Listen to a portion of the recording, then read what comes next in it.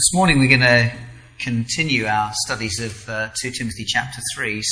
Now, the title of this morning's talk, I stand at the back sometimes and I'm amazed actually, because sometimes when you're preparing you kind of wonder if, have I kind of prepared the right thing? Am I hearing things right?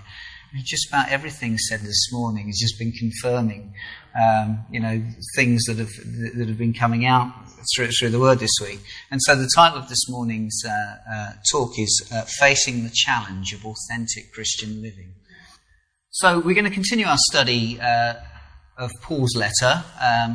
Paul was writing to his trusted friend and companion, a young man whom he came to regard and loved as if he were his own son, Timothy. And Paul, as you know, was God's apostle to the Gentiles. And as an apostle, he preached the gospel, and according to my Bible, he did establish churches.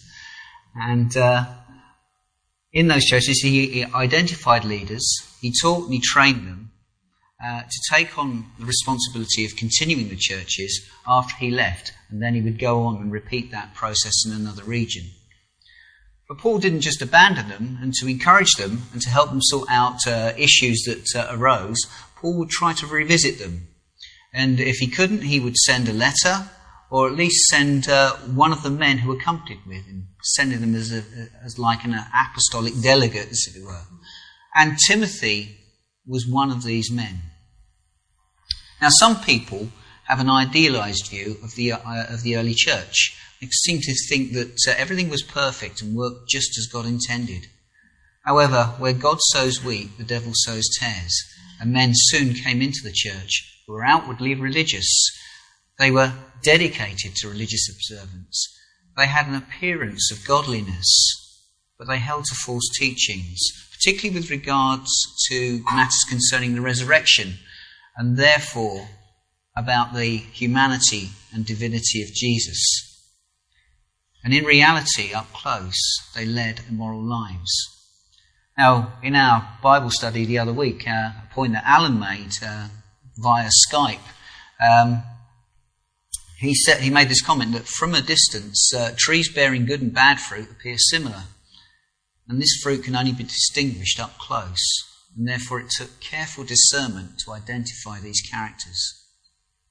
Now, the problem facing Paul and Timothy was that these men were assuming teaching and leadership responsibilities in the Ephesian church.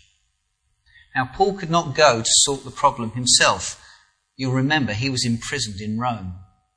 And by now he was well advanced in years and knew that it would be very likely that he was to die soon by execution.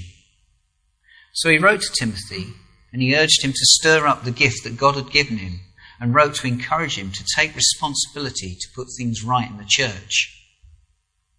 And you'll remember, Timothy needed that encouragement. He did not take naturally to leadership and the problems and challenges associated with it. He was somewhat shy and timid, prone to ill health, particularly stomach complaints. So Paul exhorted him to be thoroughly prepared by being willing to endure hardship, just like a soldier, to compete according to the rules like an athlete, and to work hard even when there was little sign of success, like a farmer. He reminded Timothy that his outward conduct should be consistent with the preaching of the true gospel.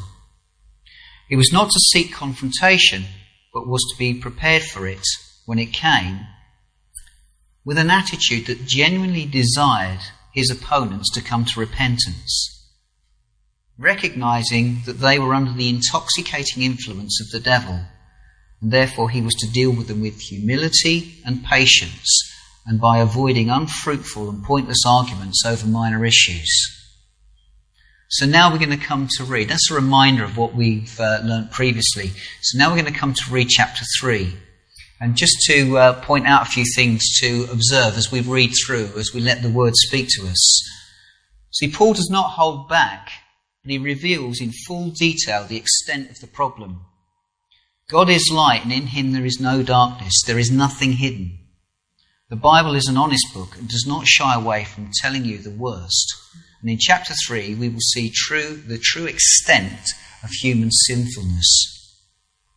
Paul has not done this to frighten Timothy, but he has revealed to him the full extent of the challenge facing him, so that he can fully prepare, knowing the worst, and therefore not being taken by surprise. He's also been careful to reveal to Timothy the solution to the problem. He just doesn't leave him with the problem, he gives him the solution and reminds him of how God has been preparing him his whole life for the challenges that he now faces. And as we read, note the absence to any reference to any personal quality of Timothy himself. See, the solution to the problem is the Word of God, which Timothy has learned from his youth. And he's been taught this by Paul himself, and he has seen it authentically demonstrated over a period of at least 20 years, often in the most trying and stressful of circumstances in the life of Paul.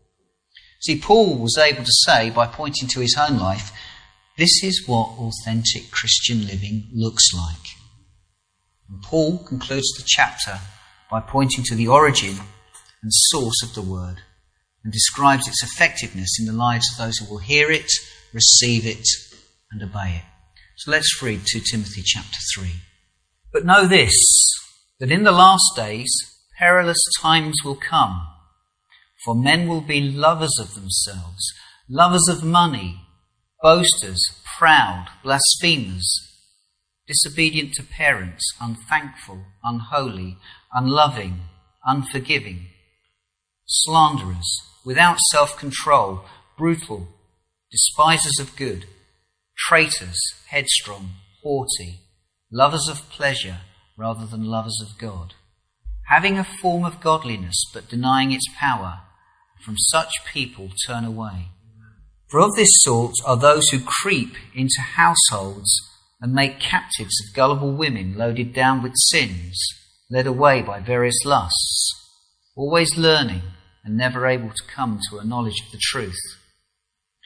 Now as Jannes and Jambres resisted Moses, so do these also resist the truth, men of corrupt minds, disapproved concerning the faith.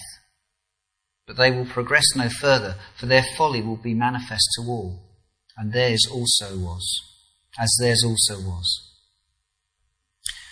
But you have carefully followed my doctrine, manner of life, purpose, faith, long-suffering, love, perseverance, persecutions, afflictions, which happened to me at Antioch, at Iconium, at Lystra. What persecutions I endured, and out of them all the Lord delivered me. Yes, and all who desire to live godly in Christ Jesus will suffer persecution. But evil men and impostors will grow worse and worse, deceiving and being deceived. But you must continue in the things which you have learned and have been assured of, knowing from whom you learn them, and that from childhood you have known the Holy Scriptures, which are able to make you wise for salvation through faith which is in Christ Jesus. All Scripture is given by the inspiration of God, and is profitable for doctrine, for reproof, for correction, for instruction in righteousness, that the man of God may be complete, thoroughly equipped for every good work. Paul begins by referring to the last days and perilous times. And the word translated perilous is the Greek word chalipos. Not sure about the pronunciation. My Greek's not that great, but its meaning is used to describe the ferocity of a wild animal, or as a description of a raging sea in a storm. So Paul states that in the last days, the times will be dangerous, they will be threatening, they'll be hard to endure for God's people. But when exactly was he talking about? When are these last days? Well, the last days could refer to the whole of the Christian era, beginning with Jesus' earthly ministry, heralded by John the Baptist. This is, we take what we've read before in the book of Hebrews. It says, God, who at various times and in various ways has spoken in times past to the fathers by the prophets, and has in these last days spoken to us by his Son. And this view of the Christian era is also supported by the Apostle Peter, when he declared that the outpouring of the Holy Spirit at Pentecost was the fulfillment of Joel's prophecy. And it shall come to pass in the last days, I will pour out my Spirit on all flesh. And when we consider the beginning of the Christian era, times were certainly perilous. John the Baptist was imprisoned and beheaded for his testimony. Right from the time Jesus was born, Herod tried to have him killed. And from the earliest days of his ministry, people also sought to kill him. Indeed, we know he was crucified. But God raised him. He rose again on the third day. Death could not hold him.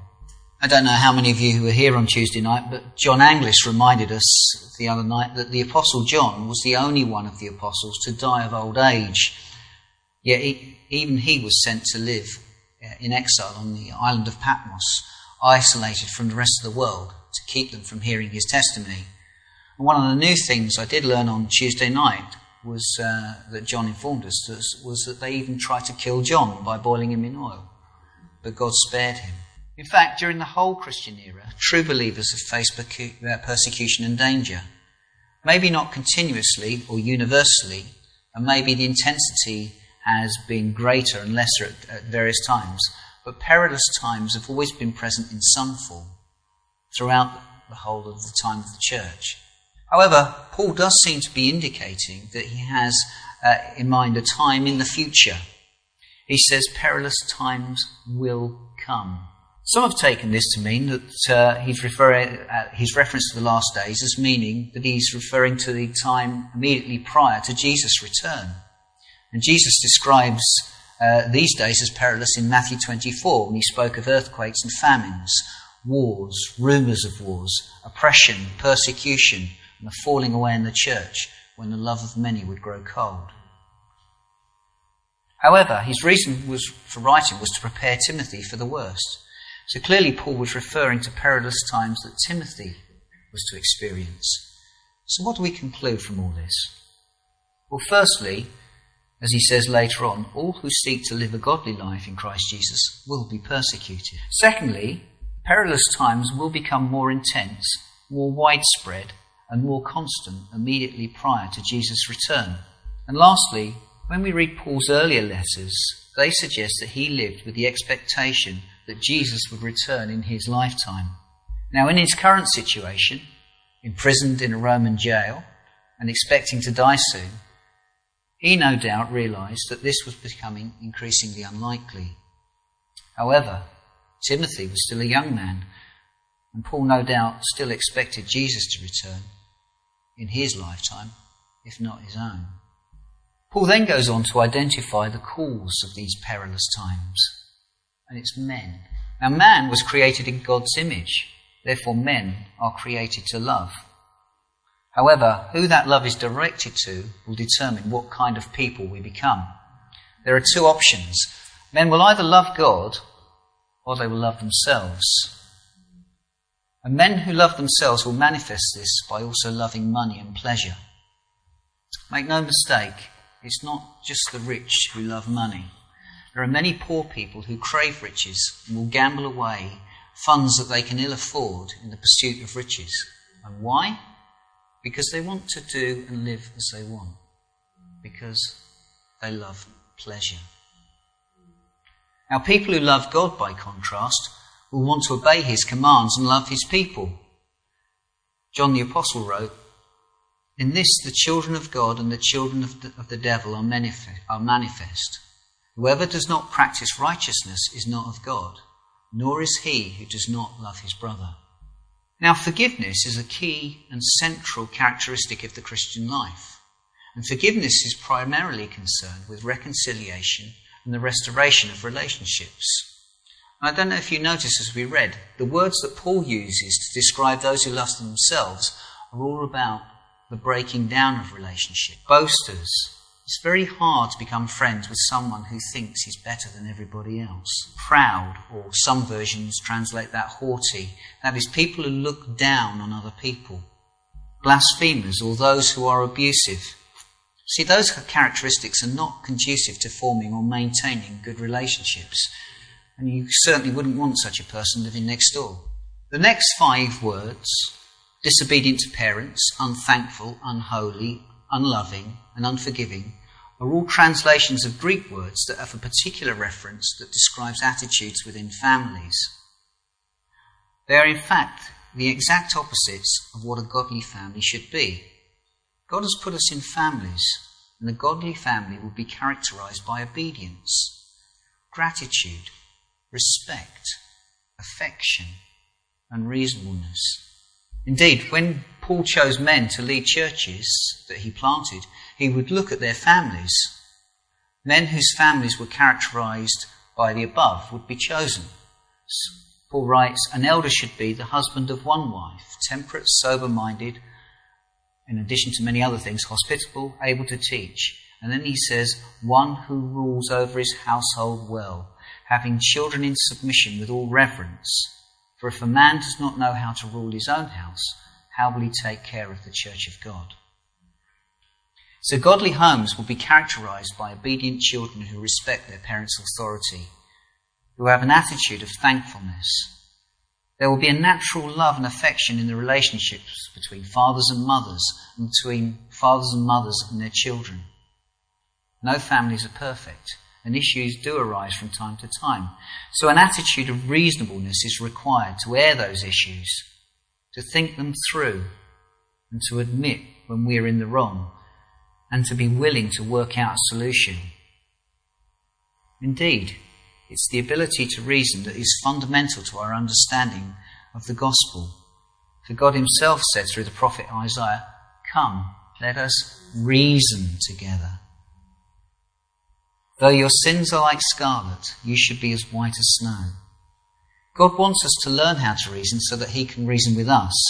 He wants us to think through the issue and understand the problem lies with us. It's our sins that are like scarlet.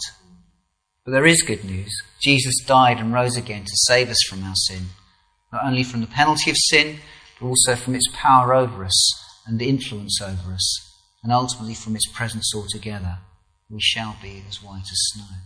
Ungodly families, by contrast, will be characterized by disobedience and disrespect for parental authority, ingratitude, strained relationships, mistrust and strife, and an inability to resolve issues because of an unwillingness to reason, to accept that we might be at fault, an unwillingness to be forgiving when we've been wronged, and an unwillingness to seek forgiveness when it's our fault. And Satan knows how to destroy societies, and he does so by targeting families. And for the past 60 years or so, in this country there has been a sustained and deliberate attack on family life, much of it through the media and entertainment industries, films and television, but also through the political world from those who govern us. And we are now reaping what we have sown. Family life is breaking down. Family is being redefined. Most recently, marriage has been redefined. And the breakdown of relationships as a consequence has been increasing throughout our society. Paul goes on with his description of human sinfulness as slanderous, treacherous, and despisers of good. Isn't that an apt description of our news and media industries? He mentions without self-control. Now, one of my roles when I was a teacher was, for many years, I was an assistant head of year. And part of that role included being called out to go to classrooms where the behaviour was getting a little bit out of hand. And quite often when you took the culprits aside, they would often use the defence of blaming their behaviour on the teacher's inability to control them. Now, many didn't realise what they were saying.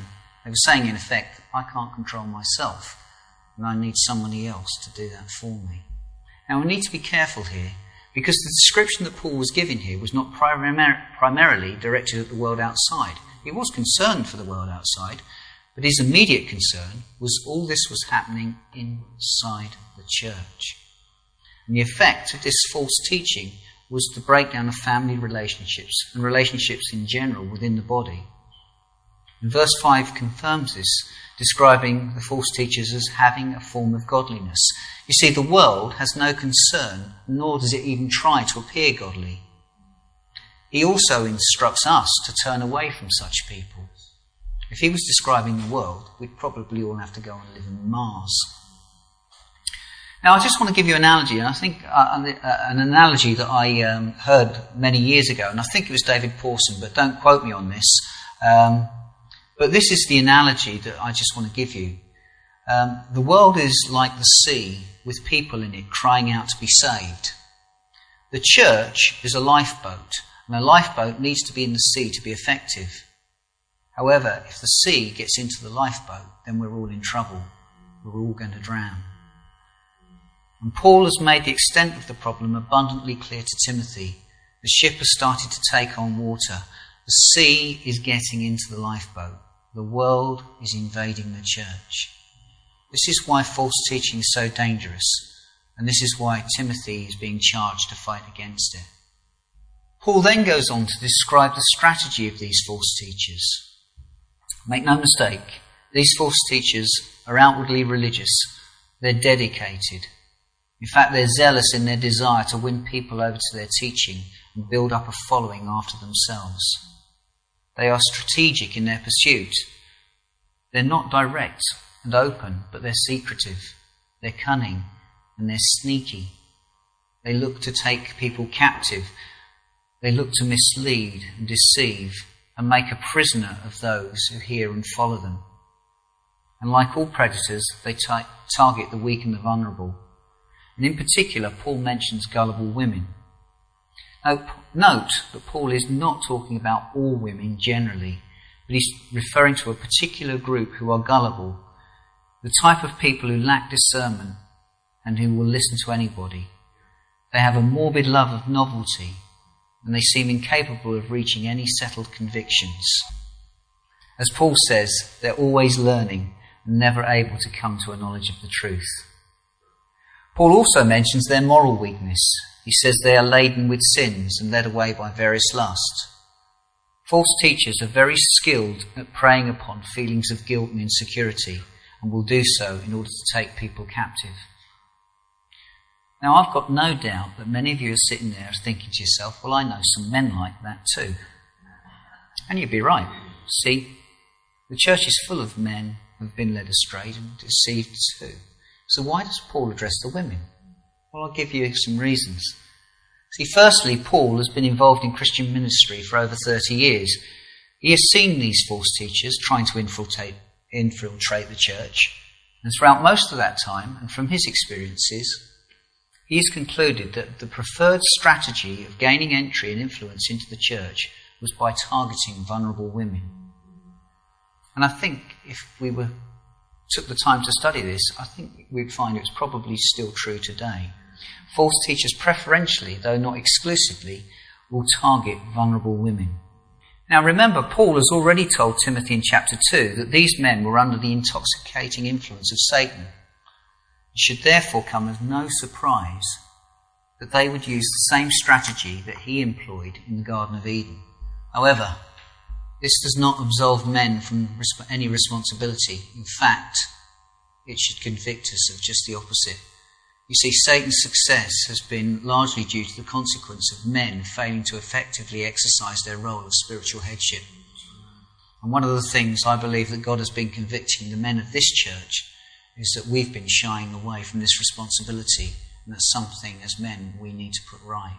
Now, before moving on, I want to bring a sense of balance, because the Word of God does have a high regard for women of virtue.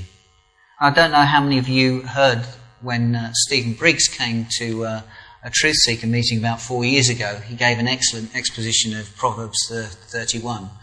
And I just want now to read a few selected verses, edited highlights if you wish, with the view that as a teacher I'm setting you homework, that you go away and read the whole of Proverbs 31 as a meditation perhaps later today. So let me just read a few selected verses from Proverbs 31. Just listen for now.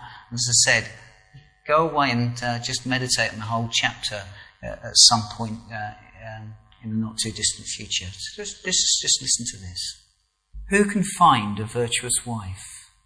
For her worth is far above rubies. The heart of her husband safely trusts her, so he will have no lack of gain.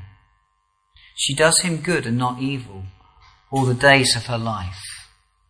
She extends her hand to the poor. Yes, she reaches out her hands to the needy. Strength and honour are her clothing. She shall rejoice in time to come. She opens her mouth with wisdom, and on her tongue is the law of kindness. She watches over the ways of her household, and does not eat the bread of idleness. Her children rise up and call her blessed. Her husband also, and he praises her. Many daughters have done well, but you excel them all. Charm is deceitful and beauty is passing, but a woman who fears the Lord shall be praised. Give her of the fruit of her hands, and let her own works of praise in the gates. Now, in concluding this section, Paul likens the false teachers to Jannes and Jambres, who, although not specifically named in Exodus, were in fact the magicians who opposed Moses in Pharaoh's court. Now, this should serve as a warning and an encouragement to us. As a warning, because these were powerful men of influence, able to perform miracles, signs and wonders through the forces of evil. We should not underestimate the strength of our enemies. No wonder Paul told Timothy to prepare with the attitude of a soldier prepared to fight, an athlete training to win, and a farmer producing food on which people's lives would depend. But we also should be encouraged, because Paul states in verse 9 that they will ultimately fail.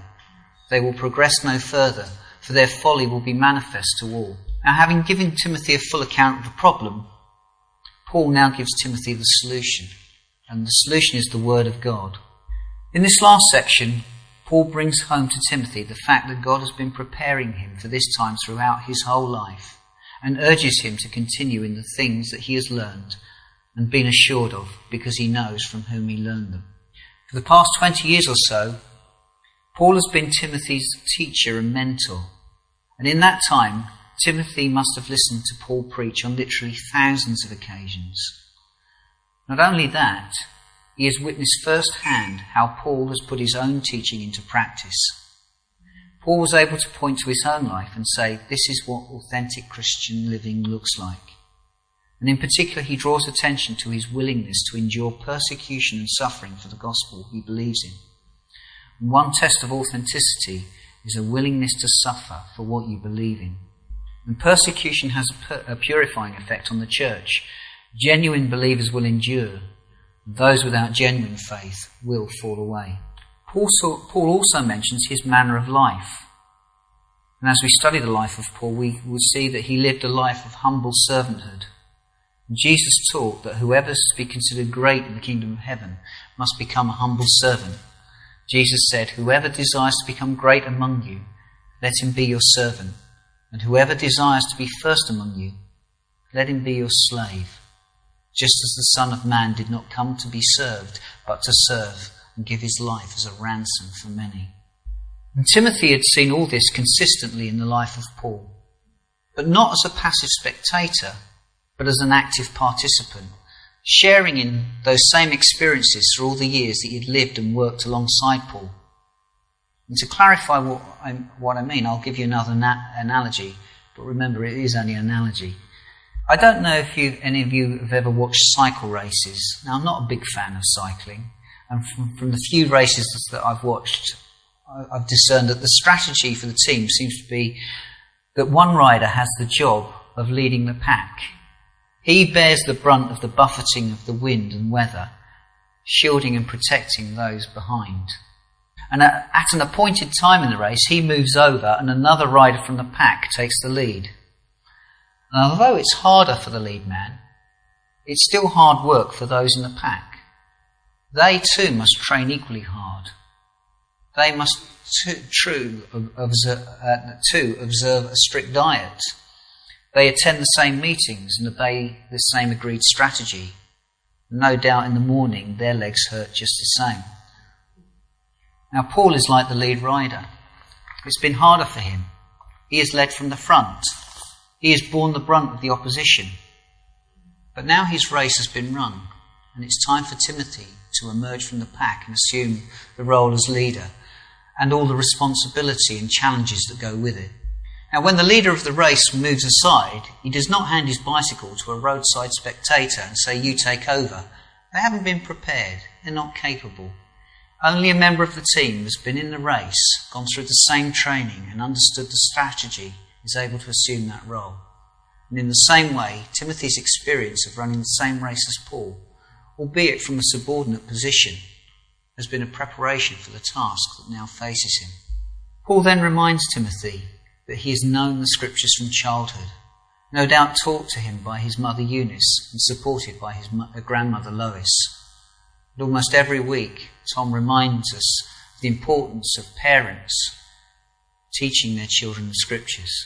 See, the work of the Sunday school teachers should only supplement what the parents do daily. And who knows what challenges our children will face in 20, 30 or even 40 years' time. Are we preparing our children to face those challenges by feeding them with the Word of God? Will God call upon them to take a lead role in proclaiming and preserving the true gospel? Now, in drawing Timothy's attention to how God's been preparing him for the challenge ahead, Paul has not referred to any personal qualities that Timothy possesses, but rather he is focused on the influence and the effectiveness of the Word of God in his life. And Paul now concludes the chapter by focusing on the Word itself. In particular, he reminds Timothy of its origin. All Scripture is God-breathed, and then its effect in the lives of those who hear it, receive it, and obey it. Let's just take all Scripture as God-breathed. This means that the Word of God originated in the mind of God and was brought into existence by the breath of God. And it was communicated to us through human writers without destroying their individuality or their active cooperation. Paul says this word is profitable. In other words, it's good for us because its effect is that it is able to make us wise for salvation through Christ Jesus. The Scriptures teach us what is right, is profitable for doctrine, teaches us what we need to believe and how to distinguish truth from error. He says it's profitable for reproof. That is, the Scriptures identify what's wrong in our lives, but not for the purposes of condemnation, but so that these can be put right. The Scripture brings out what is wrong for the purpose of correction. The Scriptures give us instruction for training in righteousness. And God gives us his righteousness as a free gift. He clothes us in his righteousness, but he does not force it upon us. He does require our cooperation, which is why the purpose of the Scriptures is to train us in righteousness. Here we see that dynamic again that we've mentioned before. Divine inspiration combined with human cooperation. And it's the Scriptures that equip us for good works. And good works should be apparent within the church, although they should never become an end in themselves. See, when good works are done apart from the inspiration of the Word of God, when good works are done at the expense of the preaching of the gospel, they become dead works. Which is why I get worried when I hear people in churches saying that the church does not need more Bible study, that people have been already educated way beyond their obedience. So rather than encouraging diligent Bible study, they encourage people to attend their courses and programs, to discover their gifting in order to do good works, and in doing so, fulfilling their potential. Yet the Bible clearly teaches that it's the Scriptures that equip us for good works, and the two should never be separated.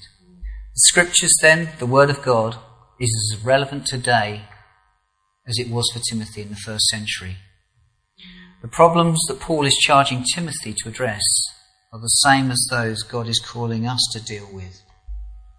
False teaching has entered the church, and increasingly the behaviour and character of the church is being typified by those described by Paul as being lovers of self rather than those who love God. The sea has got into the lifeboat. We used to belong to a church whose strategy for winning people to Christ was to find ways of getting people through the door so that they can see that we're normal just like them. Well, that is the complete opposite of what the Scriptures tell us. You see, if we've been born again, if we've repented of sin, If our old life has been crucified and we've become a new creation, then we're not like them and we should not appear so. See, to the world, we're not normal. The Bible says that people will think it's strange that we no longer run with them in the way that they live.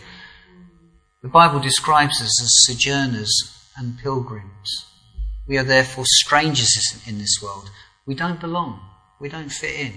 If the world comes into our churches and sees us as normal, then the lifeboat is going to sink. Now, just as in Timothy's day, the solution is not in any personal qualities that we may have, but it's the Word of God. It's the Word of God which Peter describes as pure spiritual milk, pure in that it's undiluted, it's uncontaminated with any human preservative or supplement. Nothing added, nothing taken away, and it's to be taught in its entirety. We need the whole counsel of God to be proclaimed, to be heard, received, and obeyed. For we need to be doers of the word, not simply hearers.